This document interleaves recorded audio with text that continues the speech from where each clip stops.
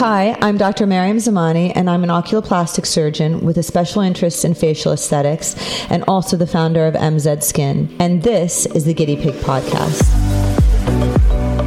Why are we called the guinea pig? Because that's what I am. I'm writer and journalist Fiona Golfar, and I'm here ready and willing to try out just about any treatment and tweakment going. We are the breath that you take before trying anything out there.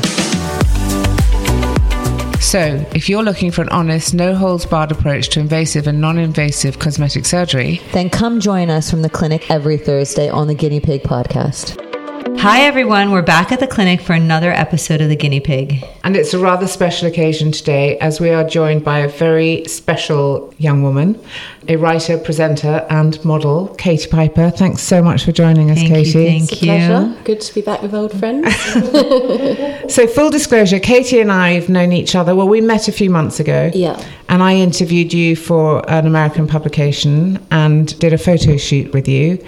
And Katie, before I came to interview you, I knew a little bit about your story, and I knew nothing of what kind of a really incredible woman you are and the work that you've done and the courage that you've shown throughout your experience. So just for anyone who might not know Katie's story, you were the victim of an acid attack 11 years ago. Mm-hmm. And your journey back to being you has really been an inspirational one. You've formed a charity, the Katie Piper Foundation. You've had, I think, over 300 operations. Yeah, I mean, I just stopped counting at 300. Yeah. Yes. Wow. Yeah. So. You're completely beautiful. And one of the things that came out of our interview that really struck me was your real love of beauty, actually, and your engagement with it. Talk to me about that, because you have such a playful relationship with your own beauty and kind of things that you like to use on your face. Yeah, I mean, I suppose that's why when I was attacked and the aftermath and the recovery, why actually it became such a big thing in terms of news, because the conventional journey of somebody after a burn injury is possibly, to isolate themselves, maybe not to return to a professional life, perhaps not have a relationship, which fills me with great sadness that that's the aspiration, and perhaps that's a reflection of how society views that person, not just how that person feels. So I kind of went the opposite end to the extreme and did all those things on acid, literally, So I think that's sort of, people don't think of somebody who's facially disfigured to feel beautiful, to act beautiful, to represent beauty and to enjoy it. So in a way, it's a challenging thing for a lot of people. But I was always that person before, and it's always been an opinion to me. It's always been like art. It's always been perception. You've been to beauty school, haven't you? Yeah, I trained as a therapist. So I did kind of, level 3 hair and beauty. And then I studied to teach anatomy and physiology, to teach the theory side to students, because I had a genuine interest in it. And it's funny now, being the kind of patient medically, I've always been fascinated by all the procedures and the kind of medical science behind it. One of the things I found most touching in the first documentary that you did, where you invited the BBC into your home to watch the first year of your recovery. Channel 4. Channel 4, yeah. Sorry, when you invited Channel 4 into your home, was that the first time you actually left your house to go out, you went with your sister and you went to the makeup counter, yeah. So I don't even think about that as odd, because that's just normal for me. And I suppose, all these kind of cliche sayings about the beauty being on the inside, I suppose that really represents at the heart, where does it lie? Because obviously the exterior had changed to the point where I was wearing a plastic face mask, so I couldn't physically have used those products, but still there was that desire, and that was me. So why would I have not gone to the counter? That's what we always did on a Saturday. How old were you? I was 24 back then, and I'm going to be 37 this year. So yeah, it was at a very poignant time for a woman. If I think, of course, if I look at my recovery, I had been in a coma, so you had to muscle wasted, learn to walk, learn to swallow. My friends were getting mortgages, getting engaged, trying for children, and I had regressed back to almost being a toddler. And your little sister had sort of, in effect, become your big sister, hadn't she? Which was a very interesting dynamic for you, I think. Yeah, and because of society's obsession with appearance, they think the biggest problems would be around not feeling beautiful, not looking symmetrical. But it was to do with the roles that I played in society. So that was one of the most heartbreaking things, is the dynamic changing with my sister, because I was that bossy big sister. I forced her to have a Hollywood wax to get my MVQ signed off.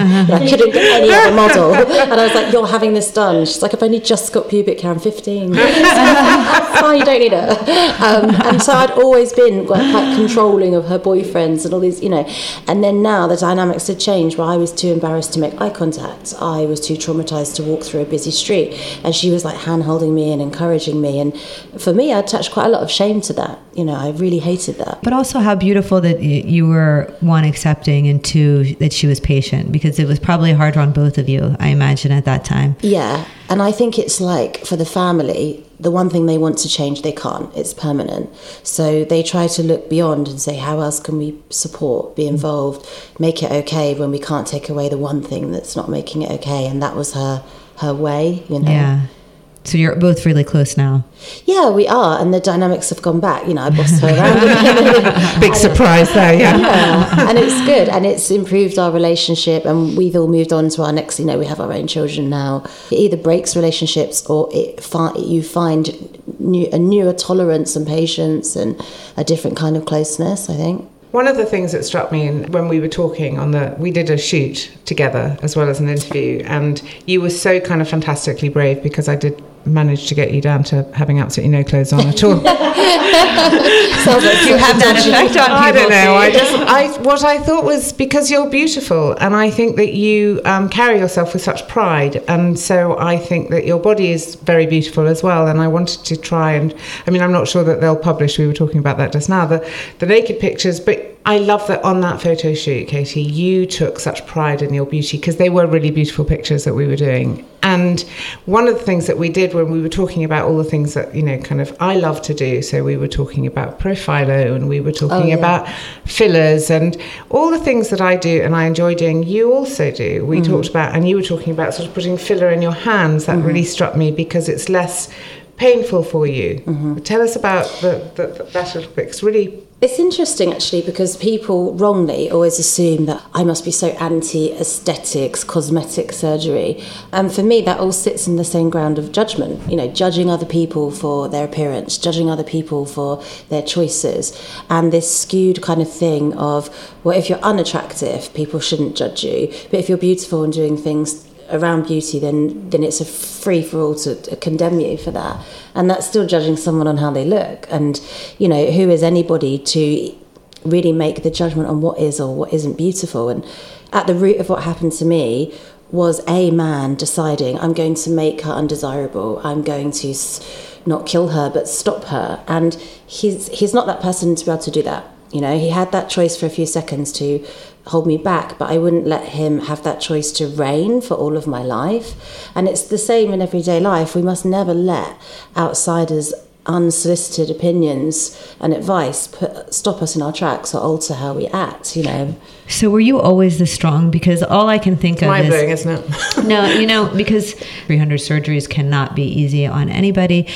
So what was the light at the end of the tunnel for you that made you, carry on? In a way, I think it's stubbornness. I was always stubborn growing up, and I talked to you a bit about my childhood, and I was always problematic as a teenager, like a thrill seeker, adventurous person, which was always a criticism of me when I was younger, but it has helped me in my adult years to kind of be more robust and think, well, what's the worst that could happen? Because it's already happened, and really the human mind is such a strong muscle, and it's all about perception of framing things like, this is the end of this. Is it? Like, if you condemn it and you create the end, then sure, it will be the end, because you're the writer of this script. I always think of my life like a movie full of scenes, and me being the script writer, the director, and I always think, well, my acid attack was kind of like the climax scene, but effectively a few seconds, and then every scene afterwards I've written myself. And even when we film feel out of control, we're not, because we're narrating the rest of it. And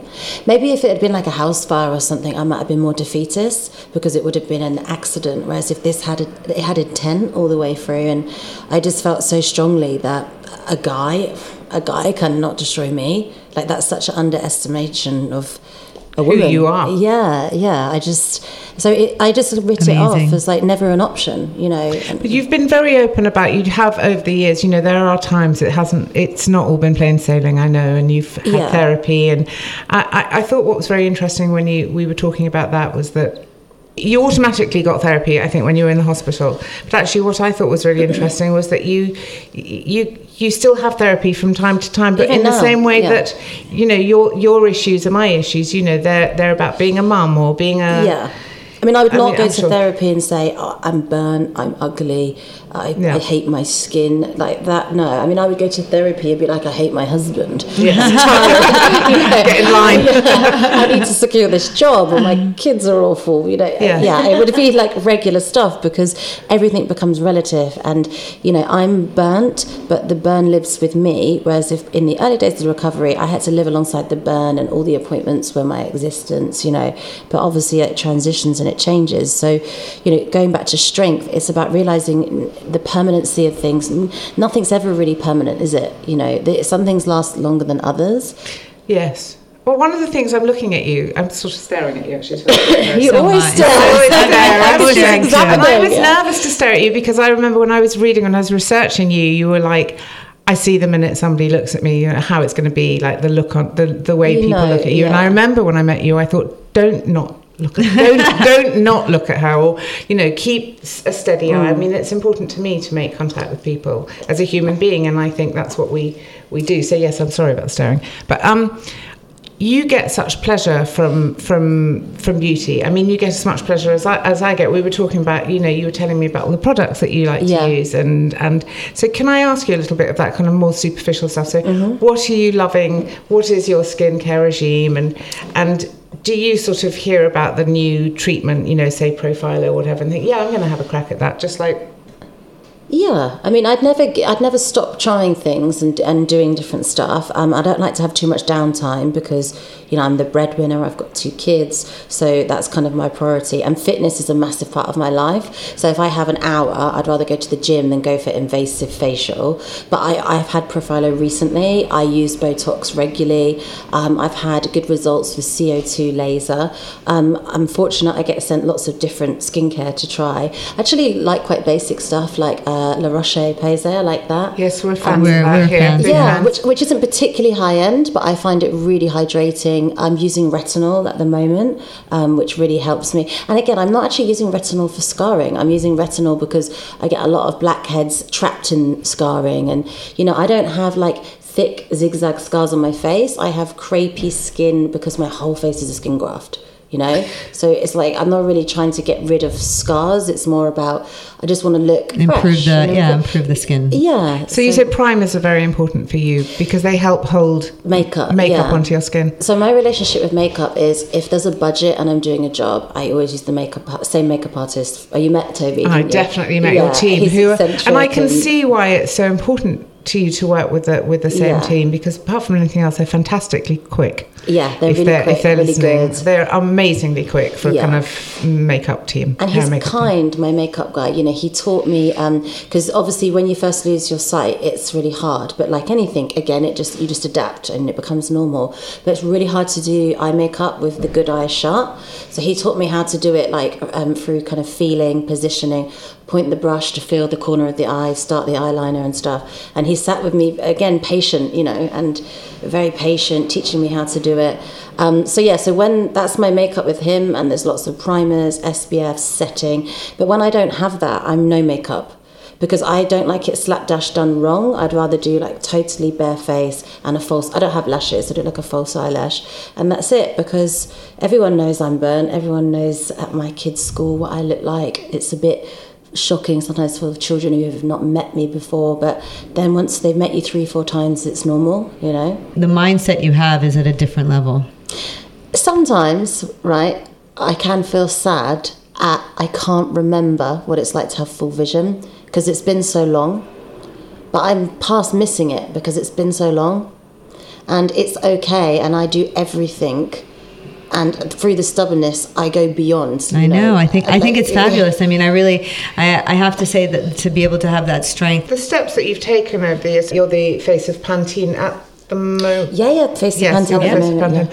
And when they first, I think it was when you first shot it and they put it on the billboards in Piccadilly Circus. And so there you were on the tube with no airbrushing whatsoever. No. And you were very nervous about that, weren't you? Yeah, because obviously, like, if you were a regular model or TV presenter, when you see yourself in big campaigns, it's exciting. If you're on telly, you might all record it and watch it. Yeah, it is slightly different because, I don't know, like as a woman, when you hear yourself on like record, you're like, oh my gosh. And then like when I see myself in HD or really big or from other angles that you'll never see yourself, it is quite a stark reminder of, I'm disfigured, and I look in the mirror. Of course I look in the mirror, but not for a long time and not from all angles. So it's an interesting relationship to... Because actually, in one way, you feel like bold and brave. It's me. This is good. But there's lots of memories etched in. So it's interesting. But now I'm a mother to daughters. I try to look at it as I made it, and I should be proud. And you should. And they're beautiful. They are beautiful. They're honest. Ads. And they're beautiful ads, and they represent so much more than just the shampoo, which is amazing, which is amazing. Oh my! But actually, I did. But you do have really good hair, by the way. Your hairdresser, who was also lovely, whose name is Chris. Chris, was saying that he thinks your hair's really the quality of your hair's really improved since you've been using. You were saying how much you using Pantene. So that was an off the record conversation about Pantene. Do you think with your how long has your podcast been running for? It's in series 3, so it's over a year old. I think it's nearly 2 years, year and a half. And what inspired you to start it? What did you feel you could? It was the frustration of working in telly, where you work with channels and production companies, and I meet amazing people all the time because where I've shared such private things, people offload to me, they trust me. It's a bit like being a hairdresser; they'll tell me all their problems. And sometimes you think, "Wow, this is phenomenal," and you don't have a platform, and you're just getting on with your life, and there is no pity party. And then at the other end of the scale, the other section of society that are attracted to me are, it's over. I have a scar on my hand from burning it on the oven. I'm never going out. I'm never going to have a sexual relationship. I've got a spot. Yeah, and it's like, I'm not diminishing that, because actually at the end of the day, if a small scar on your hand does stop you going out, that is a very big problem, and that is relative to you. It's about, it doesn't matter the size of the injury or the trauma. So I wanted to bring those two groups of people together for perspective. But in the TV world, you present an idea, it takes so long to get commissioned, people move on. So I was like, okay, let's start a passion project that doesn't matter about money. I'll do it for free. It's a small investment, and it's just something that's going to be fulfilling. Don't we all? Right? Now it's one of my main sources of income, with massive sponsors, and it kind of resonates to me. Actually, if you go with your morals and beliefs, and you don't always chase money, and you put the effort in, things become lucrative because people can see authenticity. And it wasn't actually so. I mean, I don't even have the time for it to be a kind of career thing, but now it's been brilliant. Pantene sponsors some of it as well. So. When you think about the career that you thought you were going to have, the 23-year-old you thought you were going to have, which was, I know what your life was. You were in nightclubs, you were in London, you were earning £500 a week, you could pay the rent, you could go to Tokyo Joe. What was the club you went to? China White. Oh my God! Right, and you were presenting on telly at 3:00 in the morning. Yeah. So, do you kind of think, oh my God, talk about when life gives you lemons, make lemonade? But you've made a life, I would have thought, beyond your wildest dreams in many ways, out of adversity. In some senses, yes, that's true, because, like just shooting with you at that shoot, like that's a bucket list thing for me. That's amazing.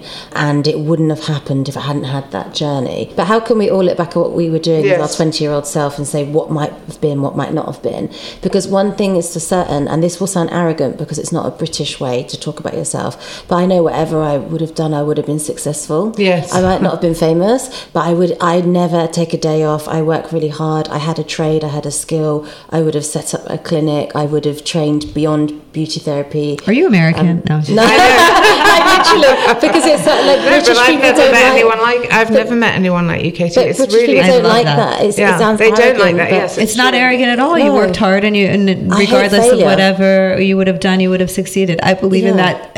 100%. Yeah, and I might not have been famous, but that isn't really relevant to the success and the fulfillment. I could have done everything I've done now with a charity and with business, but just not with a public profile, and that would have been as exciting for me, because I love challenge, I love working hard, and that's what I kind of thrive on. So, yeah. What's the project you're working on now that you're most excited about?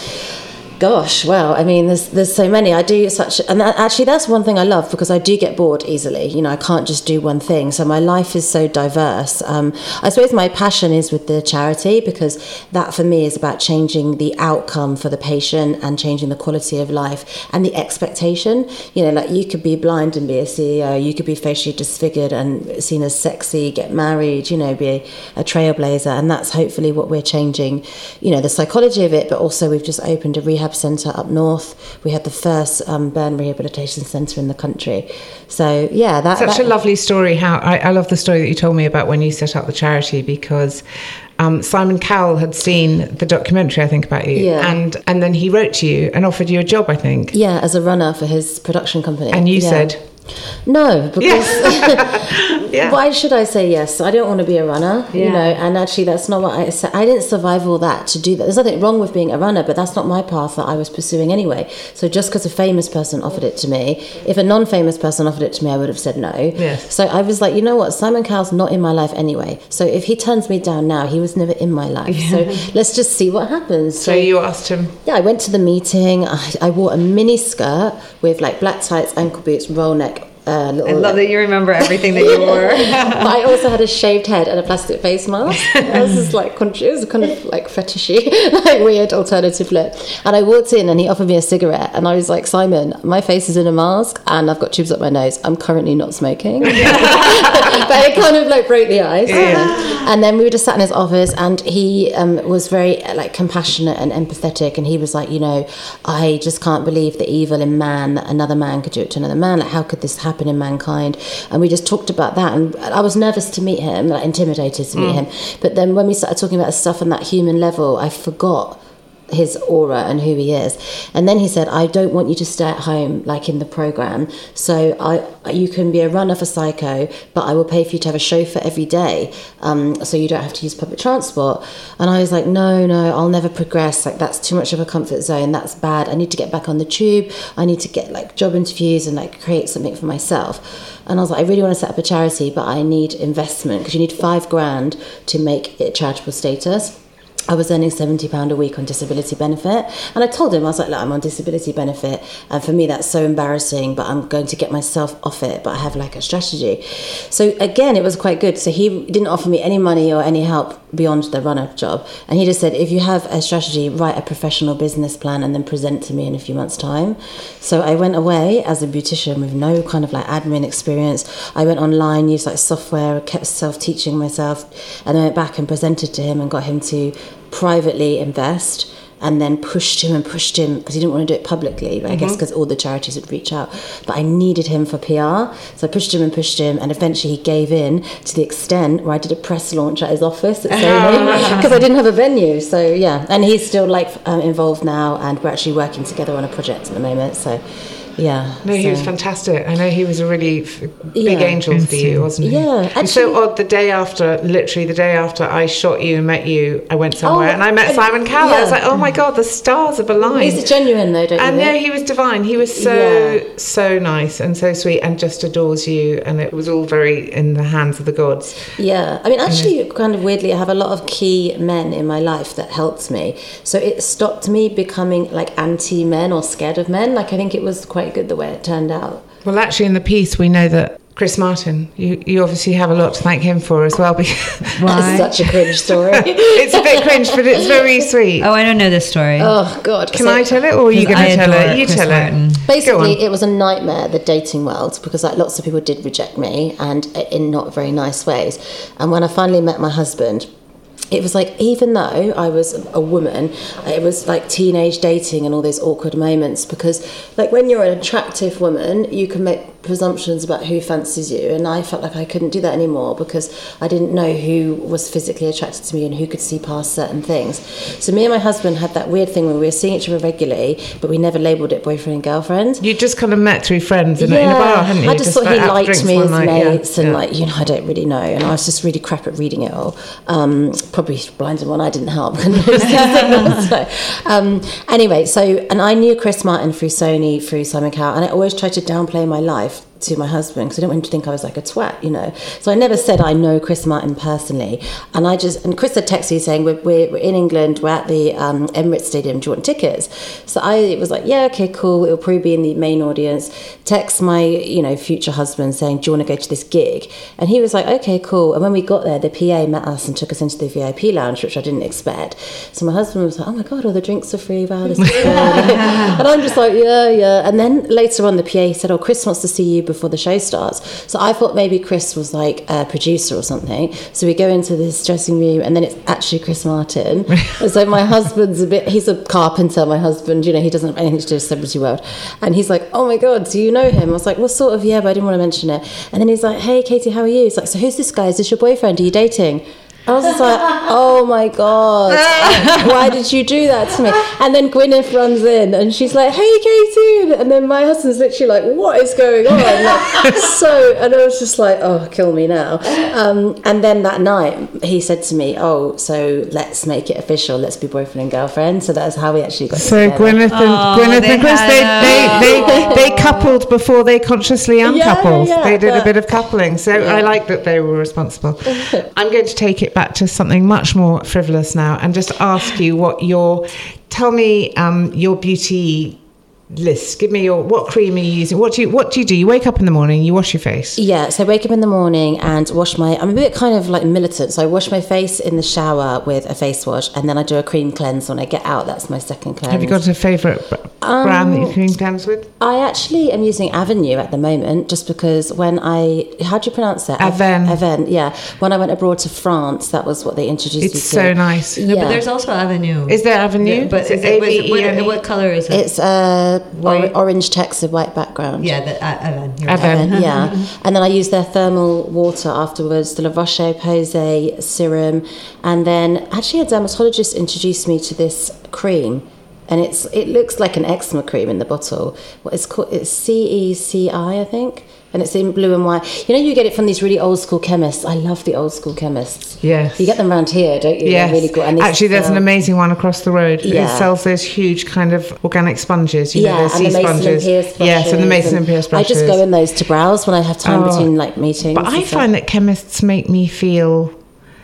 something about them made me feel safe and clean, and there's a promise of everything going to be all right. Mm-hmm. And they sell those sort of throat lozenges in tins. Yeah. But you know, like the metal tins. In the metal tins. My granny used to use those tins to put her cigarettes out in. She used to eat the lozenges, and then she used to put her cigarettes out in those metal blackcurrant throat pastel tins.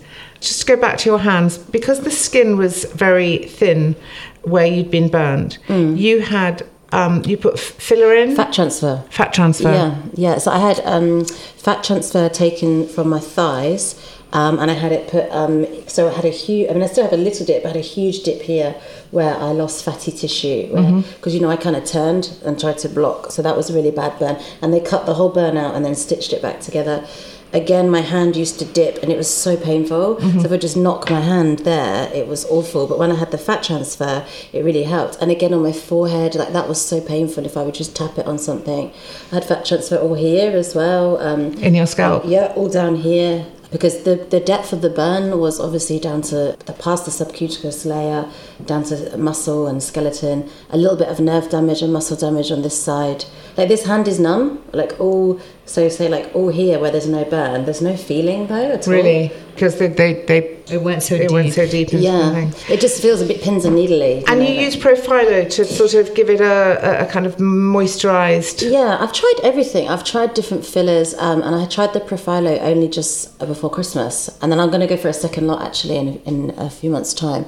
And I think sometimes all these things, it's hard to pinpoint one specific thing that helped. But all the little bits help. Yeah, the combination. I just think my face was less dehydrated, less crepey. My makeup would last for longer because I didn't want volume. You know, I wanted like the hydration. And do you have things like mesotherapy?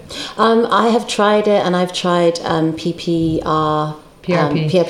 What about microneedling? I've tried that too. The thing is, right, it's quite painful for me because the skin is so solid and tough.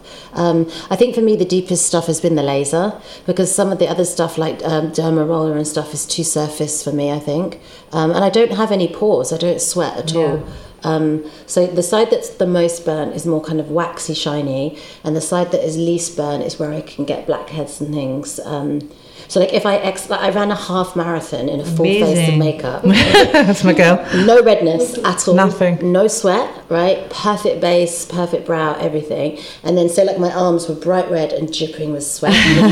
It kind of overcompensates. How interesting. Yeah. How interesting. So, and when you talk about perfect base and everything, because you must need a base that will sit on the skin, what do you use? I mean, I think very interesting for our listeners who've got scarring. Yeah, I mean, foundation, I like Kevin Aqua, I like Urban Decay, Armani Silk, but it's all the prep for me. So Just the primers. Yeah, cleanse the face of any oil, light moisturizer, SPF, primer, and then prime other sections. So then use a lid primer all in every single crease, right, and drag the primer over the lashes, because you're going to put your mascara over your lashes at the end. Like seal everything, and then tiny brushes to paint into the scars, to paint round the brows, to push into the hairline.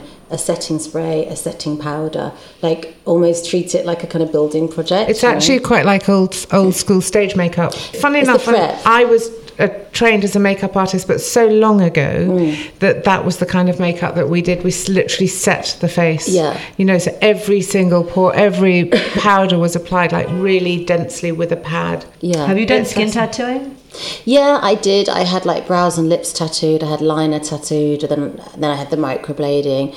It was okay. And, you know, I suppose it's all about where did I come from, because I came from no brows at all, nothing, right? So at the time a tattoo was good.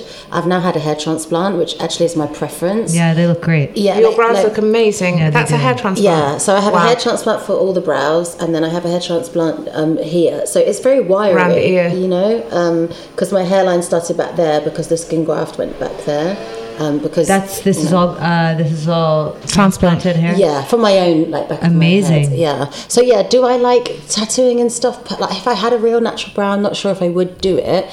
But for me, it gave me some kind of normality and expression at the time. And with the lips, I kind of had a nude one done because my lips don't have any outline. They're like really jagged from the skin graft, so it helped. But your lips is pale pink. That's the old tattoo. The old tattoo. But I don't maintain it because I don't really. They're a nice colour. They are a nice very colour. Soft pink colour, which I think is good. I was wondering if you've ever had any of your scars tattooed. No, and I don't really. You don't care about it. No, and I just feel like they're not. I haven't seen you obviously without makeup on, but you look very even toned to me. Yeah, I mean, compared to other burn survivors I've met, it's even toned. But if I had no makeup on, I'm a very pale white because I always factor 50 all year round. And some of my scars are red, and some are bright white and waxy white. And I just feel like tattooing scars, what happens in 50, 60, 70 years time, we don't really know, you know, and it's changing all the time. So, and I'm just not bothered by them, you know. It's like, so why would you? Where would you stop? You know, it goes all down here. My whole back and buttocks are a massive scar where they took the sheet for the skin graft. So like if you started just tattooing, where would you stop? Yeah. The thing that I've noticed with you now that I've met you a few times is that 5 minutes into knowing you there's nothing, I don't see anything. And I think that says everything about you, and I think that says everything about attitude. I just think, you know, it's in the eye of the beholder. That's why people respond to you the way they do, because you're not defined by this thing. You are a beautiful woman, and I'm so thrilled that I met you, Katie, and I can't tell you how much it meant to me, meeting you, working with you, taking those pictures, seeing your response to how beautiful you found yourself in those pictures.